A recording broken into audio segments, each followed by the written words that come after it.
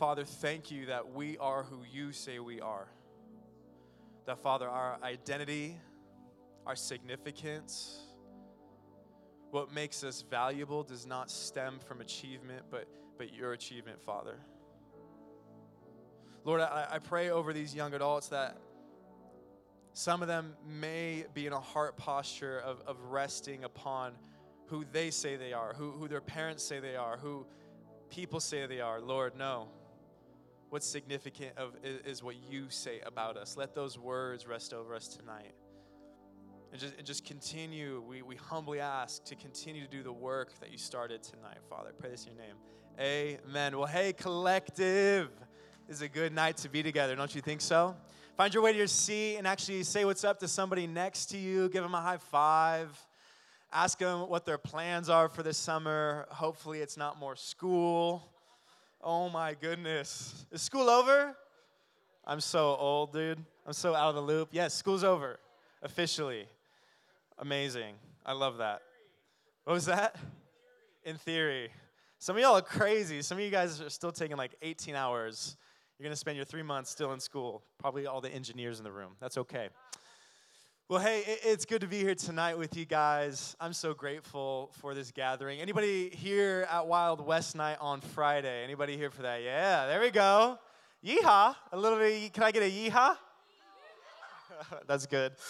Hey, that was a blast on Friday. I told the team this when we were praying together before. I never thought I'd thank God for country music. So here we are. Nick is officially converted to Garth Brooks. So why are you clapping for that? We're not clapping for the transformation of the Holy Spirit. It's Garth Brooks. Wow. Hey, he's a gem. He's a gift to this earth. But hey, if you got a Bible, turn to Galatians 2 with me. Turn to Galatians 2. We've been in this series titled We Are Family. And the premise of this series is just going section by section through the book of Galatians. You guys hear me say this almost every week when I intro the beginning of the talk. But really, this book was placed on my heart because I sense that what we need more than ever as young adults is understanding of what it looks to be unified, what true community looks like, and what it looks like to understand truth, and what is truth. The book of Galatians, in my humble opinion, and from time spending outlining it and researching it, I've concluded that this book is about that the Apostle Paul is trying to get at what is unity and what is truth. And so if you're at Galatians 2, we're going to be starting in verse 11. But in preparation for tonight, I kind of came up with a hypothetical situation in my head that I was running through and studying and reading and that I'm fascinated by. But the hypothetical situation is this. Hypothetically speaking, this is a rhetorical question. Don't shout it out to me. But I'm very curious. If I were to ask each individual in this room, if we had enough time to have a conversation, grab a cup of coffee, whatever that looks like, I'm very curious what the honest answer would be from each person. If I were to ask you directly, what is the most important thing about you? What makes your life significant? Where do you get value from?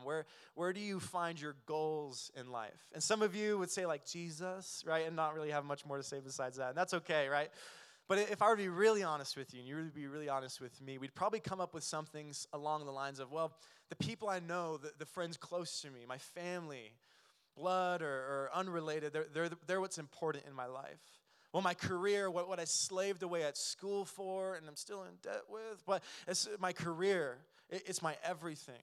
Or the relationship I'm in, or the people I know, or the experiences I've had, or the places I've seen. These would be maybe some responses you give. And we're used to this as people. When we meet one another, we ask them the question of, what do you do? And we're really asking, if we dive deeper, like, what makes you important? Like, why should I be talking with you? What's on? What's going on? Like, what's up? Like, why are we having this conversation?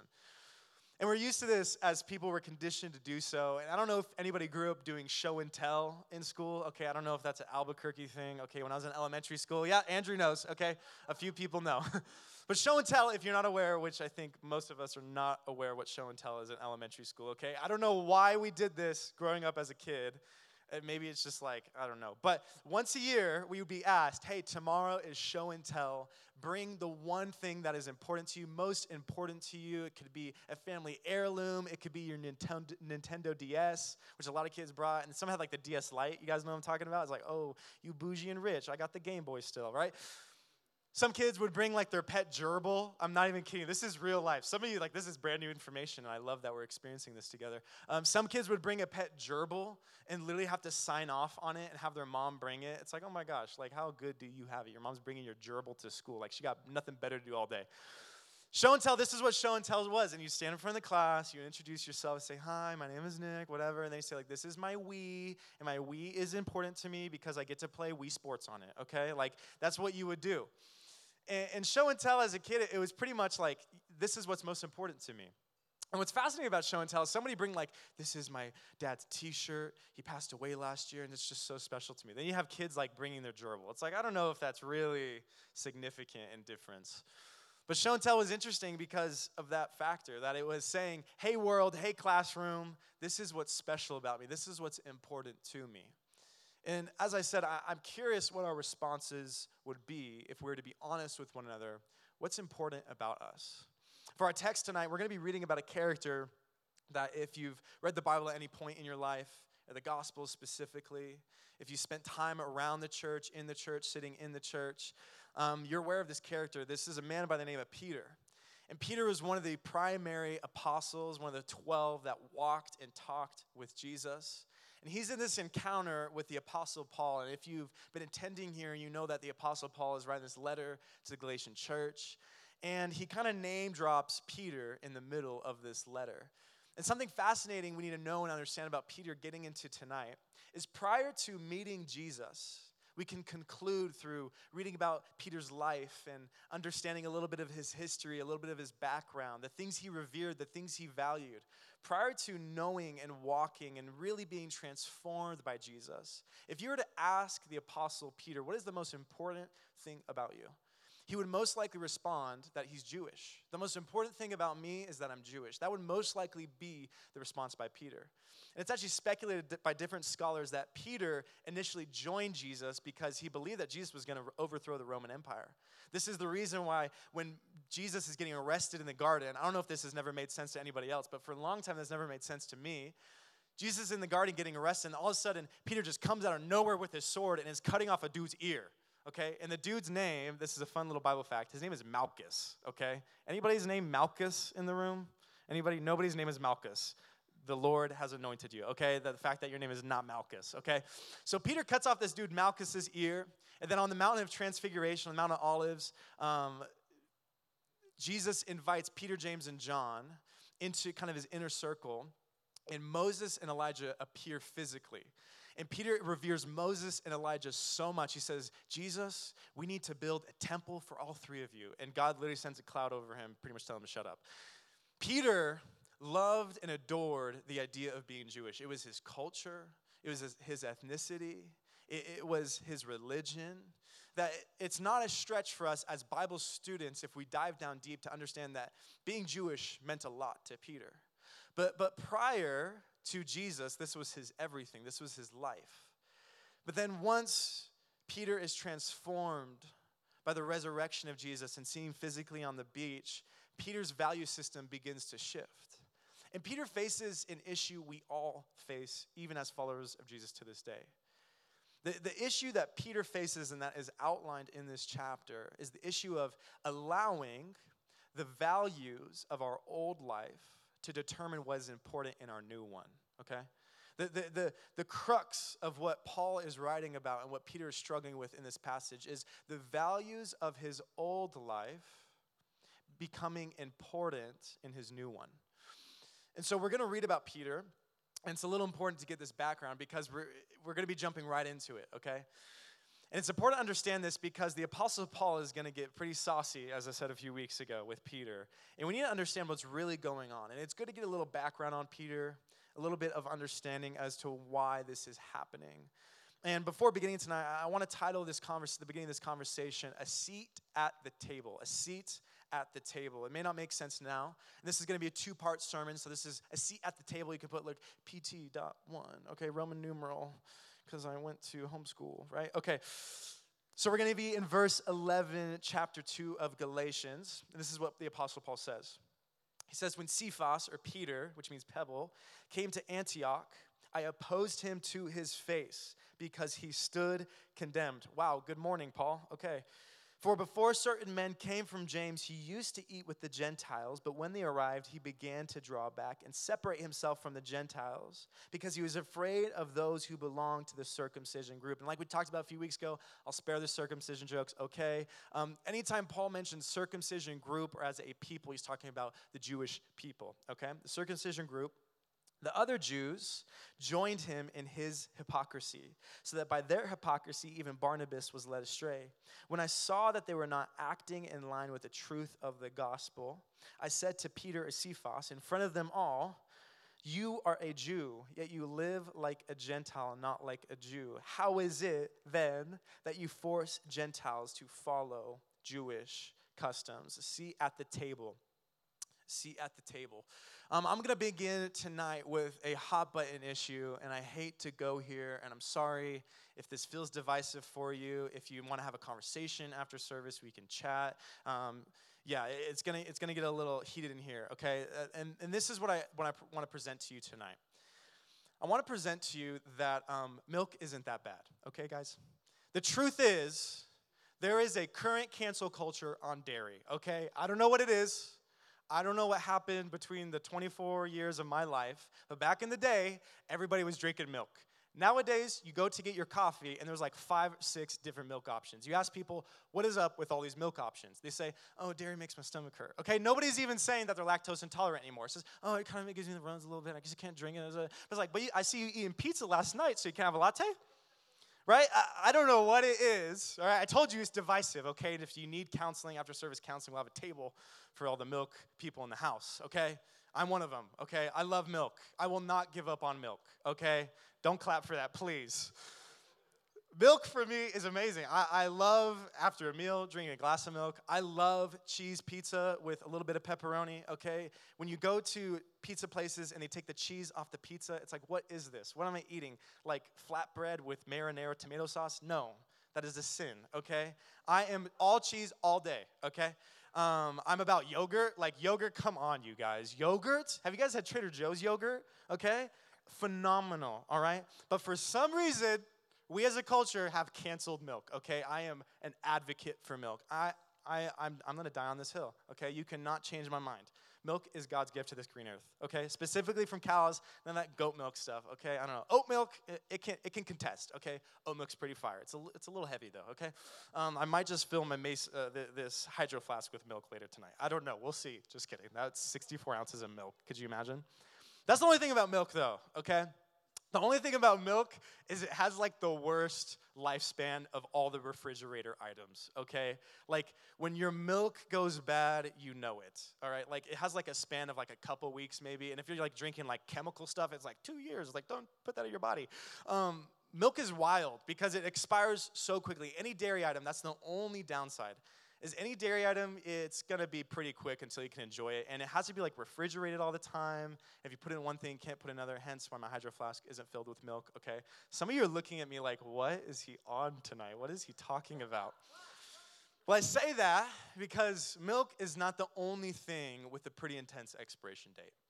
I would make the case that something on par with the intense expiration date of any dairy item would be conflict, okay? Oh, whoa, switch up. Yeah, that's right. I would say conflict has an expiration date. You can write that down as the first idea for tonight. Conflict has an expiration date. And I say that because when we allow conflict in our life to go unresolved, the moment we begin to taste on it after it's sat out for a while, it tastes a little sour. You ever have somebody who is like, hey, I need to talk with you after service? You're like, okay. Go talk to them like, okay, so I've been angry with you for like 3 months. It's like, oh my gosh, what is your name again, right? So like, you feel this and you sense this tension in your life and in your relationships. And you've probably experienced this. Somebody approaches you, it's like, my brother in Christ, that was 6 years ago, okay? I didn't friend zone you on purpose. It was an accident, right? Oh, too close to home for some of us. But conflict has an expiration date. Now tonight isn't a crash course on how to deal with conflict. Actually, I would make the case that the Apostle Paul is almost breaking his own rules that he'll talk about in Galatians chapter 6 about how to deal with conflict. But it's hard to ignore that in verse 11, it's in our faces of the Apostle Paul having conflict with Peter. Okay, so if you thought church drama was just like a 2020 thing or whatever. Like, no, first century, baby, okay? This is the same thing when people are like, I just want to go back to the early church. It's like, have you read Corinthians, okay? Have you read Galatians? Like, it wasn't all roses and rainbows, okay? The truth is the Apostle Paul had an issue with Peter that we read about. Peter was doing something that was contrary to the truth of the gospel as a leader in his community. The Apostle Paul, as another leader, a part of this community, had issue with this and brought it to Peter. And a little background that we need to understand is where they're at. It's a place called Antioch. It's located today in southern Turkey. It's on the coast of the Mediterranean, I believe. And it's north of Jerusalem, north of Israel. And the interesting thing about Antioch is it was a metropolis in its day. It was just huge because it was put right between two major roads for trading. And so it was a busy city, and historians conclude that it was a high Jewish community. It was a large Jewish community that we read in Acts chapter 13 that Paul actually goes to teach in the synagogue, and he gets kicked out by the Jewish leaders. And he will recount to Timothy later on in his timeline that he does not like Antioch because of the persecution he faced there. But what's fascinating about Antioch is Paul's in this synagogue in Acts chapter 13, and the people are telling him as he's getting kicked out, they're following him out saying, we keep saying this message you're sharing. Keep telling us about this Jesus. And it's not the sinners and the people who are far from God that are contrary to the gospel in that moment, but it's all the religious people. And it's fascinating that there's this dynamic in this city. There's a Gentile population, most likely in the minority. And by Gentile, I just mean non-Jewish people. So there's Jews and then like everybody else, okay? And the Jews, it was a large community of them. Hence why Peter is there. If you remember a few weeks ago, Peter's assigned to Jewish ministry, and Paul is assigned to non-Jewish ministry, okay? So don't tell me there can't be no young adult ministry, all right? So in this moment, here's something we could pull from when it comes to approaching conflict, because you can't have unity in the church, you can't have unity in your relationships if you don't know how to have good conflict. Conflict is healthy. Arguing is okay. There's this idea circulating that I'm just this pacifist. I just get along with everybody. It's like, okay, if you're with somebody else, talking, friendship, whatever, and you guys agree on everything, somebody is either lying or delusional, okay? So at some point in our lives, we're going to butt heads with other people. And we need to know as followers of Jesus, if we are called to be unified, if we are called to link arms with people, even if they're not wearing deodorant, okay, that we're called to approach this conflict healthily. And the Latin word for confrontation, it's pretty fascinating. It means together, bringing two people together, the first part of the word. And then there's something along the lines of two people facing each other. Some things say it's like foreheads, right? Like the word's like forehead in Latin, and like I understand like butting heads, like you hit foreheads, I guess. I don't know, but the main idea of confrontation is literally to face something. Bring two people together to face something. That is what the Apostle Paul is doing in this moment. And he says something fascinating to me. Even in the first century, they had a problem with this. He has to make sure to emphasize, and I opposed him to his face. The NKJV will say withstood, but I'll have a footnote that says opposed, and that word can be really rendered confronted. But he says, I opposed him to his face. And the Apostle Paul is like the letter writer of letter writers, right? Like back in the day, they had more methods of communication apart from face-to-face. And this is such a big deal to Paul. This is so significant to Paul that he's not going to write a letter to Peter, right? He's not going to have somebody else read it. He's going to say, no, I needed to confront him face-to-face. Now, there's different studies on this topic of nonverbal versus verbal communication. If you look it up online, a bunch of fake stuff says like 93% of communication is nonverbal, okay? But in communication theory, that original idea was invented and derived from a psychologist. And this psychologist found that in 1972, it was 93%. That from his studies of what he did, 93% of communication was nonverbal. So it left 7% of communication to be just words, and that's all they thought.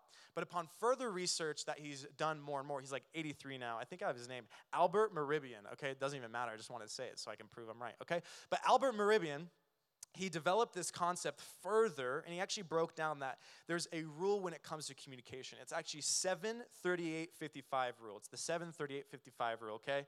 He developed that actually it's 7% words, so that didn't change. The minor portion of communication is only 7% words. then 38% of communication is tone, okay? So we all know tone, right? It's like, what do you want? Hey, what do you want? Welcome, welcome, right? Like tone matters, right? Some of you are like, I don't know, what is this? And then 55%, so it's still a significant chunk, is actions and nonverbal communication. So most of communication is still nonverbal, so you can't really contest that. And I love that even Paul at this time understands this, that the best way to have confrontation and good conflict in our lives is to have it face to face, okay? So if 7% of communication is effective using only words, that means when you text, only 7% of what you mean is getting through, okay? Only 7% of what you're going to say over a text message will make sense to the other person. All right, you'll have 7% success, okay? I don't know about you, but I apply that number to any other area of my life. I am not going to be a part of that situation. If I get on a plane tomorrow and the pilot's like, good morning, ladies and gentlemen, this is American Airlines, because this would totally happen on that airline. We have about a 7% chance of landing the plane today once we take off, so buckle up and enjoy your free Coca-Cola, right? Like, if all of us were like sane people, I'd say, get me off this plane right now and get me over at Delta, God's airline, okay? Not an ad. I am a Sky Miles member. But anyway, 7% is pretty bad. 7% is pretty unhealthy. 7% is pretty toxic. And so if we're looking to be unified, if we're looking to approach conflict in a healthy way, if somebody has trespassed against us, if somebody has sinned against us, the best approach is in person. In Matthew 18, Jesus outlines this, and he says, if you approach that person, they're still unwilling to hear your case, bring in somebody else. That for us, we may have undealt conflict in our lives with people, that we need to face them. We need to come face to face with what's really between us. And sometimes we need to bring somebody else in, but we need to be honest, and we need to read the nonverbals. We need to be there in person if possible. And so Paul concludes this part with something interesting. He says, because he stood condemned. Now, this is fascinating to me. It's kind of litigational, lawyer-esque language. I don't have a lawyer joke ready. I'm sorry. But Paul's using the kind of language that he's putting Peter on trial. And from the evidence he has concluded, Peter is guilty of the crime he is assessing. And so let's reread verse 12. For before certain men came from James, he used to eat with the Gentiles. But when they arrived, he began to draw back and separate himself from the Gentiles because he was afraid of those who belonged to the circumcision group, or the Jews.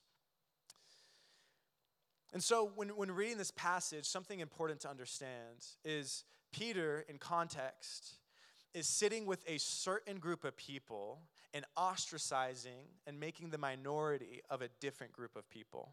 And so we can read this in our American privileged, we can rent buildings and worship in them context, but the early church didn't function this way. The early church would attend synagogue, most likely, but then afterwards, they would get together in little house churches, okay? So Paul talks about this with Priscilla and Aquila. They start a house church because the Roman government wasn't like, yes, Christians, here is a loan for $5,000 or 5,000 denarius, I don't know. And you go rent a building and get Chris Tomlin to go play, right? Like, that wasn't the case in the early church, all right? The case was that because the Christians were in a persecuted minority compared to the rest of the Roman population, they needed to gather in intimate settings. So if you're in a connect group, community group, friend group kind of situation, it'd be more like that vibe for church, okay? You'd get together, you'd most likely read a psalm together, you would break bread and do the Passover meal, you do communion together, someone would bring like the bomb hummus, okay? Like, it would be a good time, all right? And so what Paul is saying is this isn't like Mean Girls vibe. It's like one day Peter is sitting down at the table with all the Jews. Someone's not wearing pink, and he's like, you can't sit with us, Gentiles, okay? Great movie, by the way. All right, sidetrack. Pastor did not say that. But anyway, that's not what's going on, okay? We can kind of appropriate this setting and imagine that, like, all of a sudden afterwards, you're not inviting people. That's not the case. Most likely, what is happening is that Paul is explaining to Peter that, Peter, what you've been doing is over time you have been pulling away more and more from the houses and the homes where there's a majority of Gentile Christians, and you've been meeting privately with other only Jewish Christians. And what's beginning to happen is other people are pulling in, and people are altogether not attending church, okay? So that'd be equivalent of a large church in the city, people gathering together, and not based on anything theological, not based on anything grounded, but people gathering together and saying, man, this certain group of people, because of their race, like, we're not going to attend that church anymore. Like, that's pretty serious. If someone is to tell you, like, hey, why'd you stop attending? It's like, oh, too many white people, right? It's like, oh, okay, like, geez. It's like you literally just because based on their skin color alone. This is the intensity of that. It's something that somebody cannot control, and it's just something that people have, and there's nothing they could do about it. This was what Peter was doing. He was being discriminatory against the church, and this happened over time. And what's fascinating about Peter is as he faces the same temptations we do as a human, the same idea applies to him as it applies to us. See, what Peter valued, he invited. And what you invite is what you value, okay? What you invite into your life physically, with who you sit with, who you spend time with, who you pour into, is what you value. And then metaphorically, proverbially, what we invite into our minds, what we allow to have a say in our life, is most likely what we value most, at the deepest level of who we are. Peter struggled with something we all do. He struggled with the fear of people's opinions and his personal piety being polluted. See, Peter believed because these Gentile Christians are not practicing what these Jewish Christians are practicing, the Torah, circumcision, following all these laws and statutes, they're not worth being sat with. And that it wasn't until people started showing up with influence that Peter began to pull back and draw away from others. The dangerous temptation we can all face is to surround ourselves, specifically speaking to the Christian context. You can make this case maybe for a context of reaching the world and evangelism and sharing a meal with non-Christians, and that's beautiful. But that's not what this context is. That's not what Paul is talking about. Paul is talking about from Christian to Christian, there's marginalization happening and discrimination happening. That from brother to sister, from brother to brother, people are looking at each other based on outward external appearances and judging one another, what Jesus warned against. And so this is less of a conversation of sitting with people in the world and evangelism through that method. That is true, but this is more of a conversation of how we find cohesive unity in the church. That the modern church, we get swayed and pulled by methods of the world where what people have to offer through their status or their significance of what they've attained, we begin to invite into our lives. That we may ignore other people walking into a service or at a connect group and never ask them about their life. But the moment someone has rumored to have 60K followers on Instagram minimum, it's like, oh, like, hey, God gave me a dream about you all of a sudden, right? It's like, oh, okay. It's like, oh, or this is the worst one. Some of you guys have faced this. It's like, God told me you're my spouse. It's like, oh, man, like we got a lot to talk about. It's like, I am married, sir. What? Right? But this is what we do. We look at people and what they have to offer us and what immediately can gratify a situation we're experiencing, and we leverage what those people have to offer for our personal benefit. When the bigger picture of what Paul is presenting is more than that. This is what he continues to say. He doesn't let up on this. See, Paul says this doesn't only impact you, Peter. He says in verse 14, in verse 13, the other Jews joined him in his hypocrisy. I love the way, I think it's the ESV or the New King James renders that part. It says, and played the hypocrite. We'll talk about that. So that by their hypocrisy, even Barnabas was led astray. I'm always fascinated in public how people will join a line no matter like what is going on or if it's super busy, right? If you ever been somewhere like Disneyland or just like a giant supermarket, there's these videos online of these like influencers just starting random lines and seeing if people join them, right? And they'll stand in line and all of a sudden people are like, oh, what is going on over here? Yes, we must come here, right? Like it's most like tourists in like major cities. It's like, oh yeah, I'm not aware of this. Like this looks big and popping and popular. And then people will stand in line for hours and not understand or know what they're standing in line for. Like this is our mentality and our natural inclination, okay? You're guilty of it. You change lanes, okay? Or you might be that person that changes the lane like at the last second. But if you're in traffic, right, and the lane's backed up, it's like, oh, I must have to turn right soon because there's construction, okay? Like construction is just like the construction cone is like the flower of Albuquerque. That's all I have to say, okay? It takes like one construction cone and one sign to be like, yes, okay, we must get in the right lane. It's right lane time. Like, I don't know what's going on. And someone could probably put a cone in the middle of the street and you would just follow it. You would go outside the cone. Like, you wouldn't go in between. We're all sheep, okay? It's okay. But this is the human condition, and the truth is it takes only one person to start a line. It takes one person to start a line. And Peter, in this moment, started the line. He started the line of discrimination against other Christians based on factors they couldn't control. This is why Jesus, I believe, compares followers of Jesus and people in general to sheep, okay? If you watch videos of sheep, they're not the smartest animal, okay? Like they roll over and they can't roll back over and they die and they follow each other off cliffs and they get stuck in barbed wire and they have to be carried over puddles and all these things. And somebody's phone playing? That may be mine. But sheep are not something to be compared well to when it comes to being a human. But Jesus does this on purpose because this is our natural inclination. We as people, we want to follow what we believe is popular. And Paul uses this language. The NIV doesn't put it well, but other translations do. If they played the hypocrite. And in Greek culture at that time, they didn't have like Steven Spielberg to go like make them Transformers 9 or whatever Marvel were on, okay? All they had was masks. And so when it came to a live theater play, there was few actors, but there was many roles. And so what they would do is they would take a mask to pretend to be something they're not. And in Greek ideology and language, this was called playing the hypocrite, pretending to be something you're not for a short time. And Paul uses that language very cutting, and he uses it very specifically because he understands that with their inconsistent behavior, they're pretending to be something they're not. These group of Christians who are following after an idea and the fear of people before the fear of God are rooted more in hypocrisy than the image of God. And this is what I have to say about hypocrisy. If you look at anybody in your life, if you look at your own life, and for me personally, anytime I've been a hypocrite, and yes, as a pastor who stands on stage with a mic, I say things, and then the next week I'm a jerk to people, and I'm like, what am I doing, okay? Like, everybody's a hypocrite. All right? It's just a matter of time till you or I are one of them. But hypocrisy, the root of hypocrisy at any point in our lives, when we've acted contrary to how we know we should, I believe hypocrisy is grounded in a lack of identity. That when we construct our value and our purpose in temporary things, we become temporary people.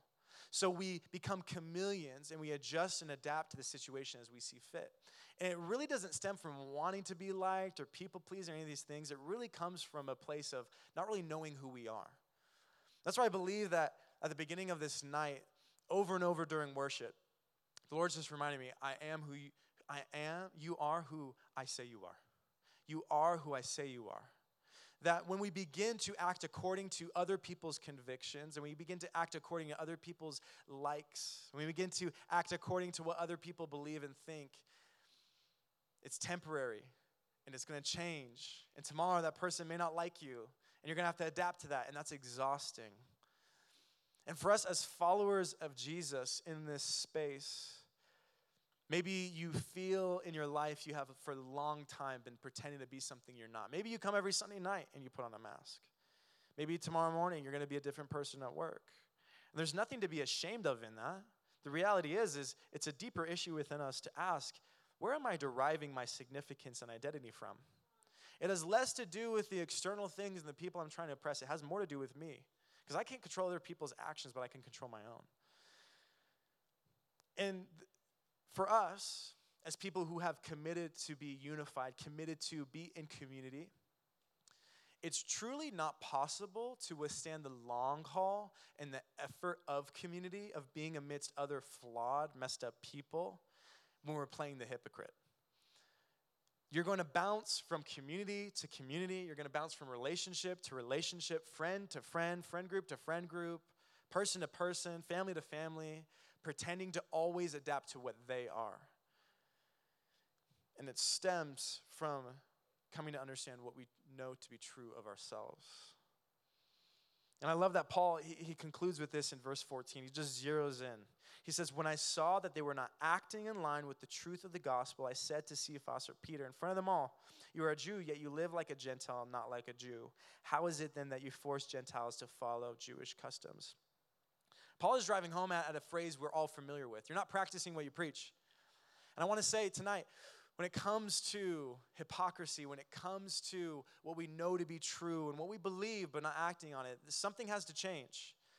And something needs to change in the sense that we either need to start changing our preaching or we need to start changing our practice. We need to start changing the things we preach about because we're not practicing them. Or now we need to start putting into practice some things we're preaching. And this simple concept is what Paul is exactly saying to Peter and the rest of this group. And I love that Paul, he doesn't just say like the gospel, but he says the truth of the gospel. He's saying the heart of what we are doing, you are betraying. And the gospel, all it is it means good news. Paul is saying the very heart, the essence of this good news brought to the world by the sacrifice of Jesus, you are polluting and perverting through your personal bias and discrimination. See, without the truth of the gospel, it just becomes news, right? Just news is, well, this system of belief made by this Jewish carpenter like 2,000 years ago, nobody really gets along in it, and everybody's kind of divided, and you kind of have to earn your way to heaven, and good luck with that, because life's really hard, and humans really flawed. It's like, that's just news. Like, yeah, that's like every day, bro, okay? No. Paul is saying the good news and the truth of what this good news is. And the good news is this, is that God, knowing all of us inside and out, still desires to have something to do with us. If you just want to summarize what the gospel is, what the good news is, the God of the universe who created everything, right? He created milk. Thank you, Lord. He knows us, okay? Not like, oh, we've been dating for a year, we know each other. Like, he knows us. He knows us. He knows what we were doing last week. He knows what Nick was saying 2 days ago. He knows us. But he still chooses to love us and to want to call us friend. I think this needs to be emphasized for us tonight. God wants to be your friend, and he loves you. He loves you. Like, simple as that. God loves you, and he wants to know you and have a relationship with you. He's inviting us to take part in that, but it's up to us to accept the invitation. This is all the gospel is. This is all the good news is. This is the essence of Jesus' ministry. And the essence of who Jesus is, we magnify and exemplify in our daily lives as followers of Jesus. The moment we stop doing that is the moment we're following a different gospel. The moment we stop emulating our life around, okay, how did Jesus operate? How would Jesus act in this kind of situation? How would Jesus treat people? I'm going to learn from him as my rabbi, as my teacher, as my God and my Savior. He's perfect. He did it well. I can't do as well as he did, but I'm going to try. The moment we stop doing that, it just becomes personal piety, my friends. And the best depiction of this is in the Gospels. Jesus is seen sitting at a table with flawed, messed up people like you and I. Tax collectors, pretty much thieves, people who are burglars, right? Prostitutes, sinners, ugly, hard, difficult people. And the religious people are frustrated about it. But Jesus says, I came for the sick. I didn't show up for the healthy. I came for the sick. That this is the good news. And I want to conclude tonight with probably, and this is saying a lot, but my favorite Old Testament story. And this is the premise of why I titled tonight, A Seat at the Table. Because in this story, we get a picture of what Jesus does for us. That knowing us, being able to get rid of us, have nothing to do with us, he still invites us into relationship with him. This story is out of 2 Samuel chapter 9. You don't have to turn there, but you can. And the context of this is King David just took over. Saul has died, and his son Jonathan have died. So there's no succession to the Israel throne. So David's next in line. And at that time in history, when you were next in line for the throne and there was competition through different lineages, what you would do is you go out of your way and you would kill all the competition when it came to accessing the throne. So we see this in like medieval history, and this was a practice at this time.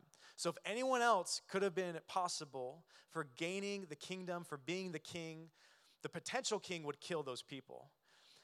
And who is left is a grandson of Saul by the name of Mephibosheth. And Mephibosheth is Saul's grandson and Jonathan's son. And so because Saul died and then Jonathan died, Mephibosheth is next in line. And instead of David having every opportunity to get rid of him, have nothing to do with him, David invites him to a seat at his table. Let me read this in verse 1. David asks, "Is there anyone still left at the house of Saul to whom I can show kindness for Jonathan's sake?" Now there was a servant of Saul's household named Ziba. they summoned him to appear before David. The king said to him, "Are you Ziba?" "At your service," he replied. The king said, "Is there still no one alive from the house of Saul to whom I can show God's kindness?" Ziba answered King, "There is still a son of Jonathan. He is lame in both feet." And it'll go on to say that his name is Mephibosheth. And then verse 9, then the king summoned Ziba, Saul's steward, and said to him, "I have given your master's grandson, Mephibosheth, everything that belonged to Saul and his family. You and your sons and your servants are to farm the land for him and bring in the crops, so that your master's grandson may be provided for. And Mephibosheth, grandson of your master, will always eat at my table." Will always eat at my table. My friends, Jesus invites us to a seat at his table. We're flawed. We have issues. We have frustrations. We have sin. He invites us to a seat at his table. And a seat at his table, it just looks like being unified with him. Being able to be known completely for all you are and still loved. This is what it means to have a seat at the table with Jesus. And so for us as followers of him, if we're claiming that, if we're preaching that, the least we can do in our lives is emulate his heart posture and his character. That for other followers of Jesus, for others who we may not get along with, who we may disagree with, we don't like who they voted for, do we value them enough to invite them in? Or do we ostracize people based upon external things that are temporary? The least we can do, following a person who allows us to have access to everything and loves us despite knowing everything, is love those around us. So in conclusion, I want to pray that if there's any root in our lives, if there's any portion of our lives that we're not inviting people in, we're not allowing others a seat at the table of our lives, if we're treating people a certain way because of conflict that's unresolved, that's on us to confront, that stuff may be cast out. I want to pray that collective and the people that are a part of this ministry may be a people unified. That we come from different backgrounds, we look different, but we can come under the same banner and sit at the same table with Jesus. And I want to pray for those as well who, this gospel, this good news, the idea of a God who created everything, desiring to know us in relationship to him, that's foreign to you. I want to pray for you that you just begin, your mind and your perspective would begin to be opened up to this reality. Let me pray for us. Father,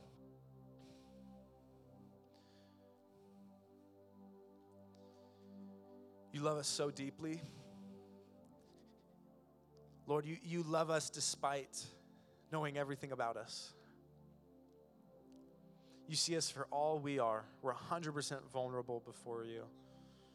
We can't run, we can't hide. Father, thank you that you still choose to love us, that you still choose to invite us to unity with you. That, Lord, we can ground our identity, we can ground who we are in the reality of your character and what you have to say about us because of that. Lord, thank you for the picture of Mephibosheth in the Old Testament. That despite his flaws and his threats and his sins potentially against David, David still invited him to relationship and intimacy. Lord, I pray over us as a ministry, we may emulate your heart. That as people who claim to follow you, who claim to be many versions of you, we may cut out ways that we're being divisive. We may cut out ways we're sowing dissension among friends, among churches, among others, among family members. That God, convict our hearts right now. It's time to stop being the hypocrite. It's time to stop willfully and knowingly being somebody we're not. Father, I pray if there's any confusion over identity in this place, if there's any misgivings about what the world said and lies believed about who we're supposed to be, that those lies may be dispelled in your name, Jesus. That, Lord, we may walk in freedom tonight, away from confusion and confused identities and towards you, Father. Lord, I pray over anybody in this space who doesn't know you, who the seat's pulled out, the table's set, the food's warm. Lord, the invitation's open, but God, they may not be accepting that seat. Lord, I pray over those reasons that they're not accepting the seat, the unity, the fellowship, the communion with you, that you may dispel those lies. That it may be because I've sinned too much, I've done too much. Disbelief, doubt, skepticism, all these things, Lord, dispel those things in your name, Jesus. And let us just take part in the invitation you offer us. Pray this in your name. Amen.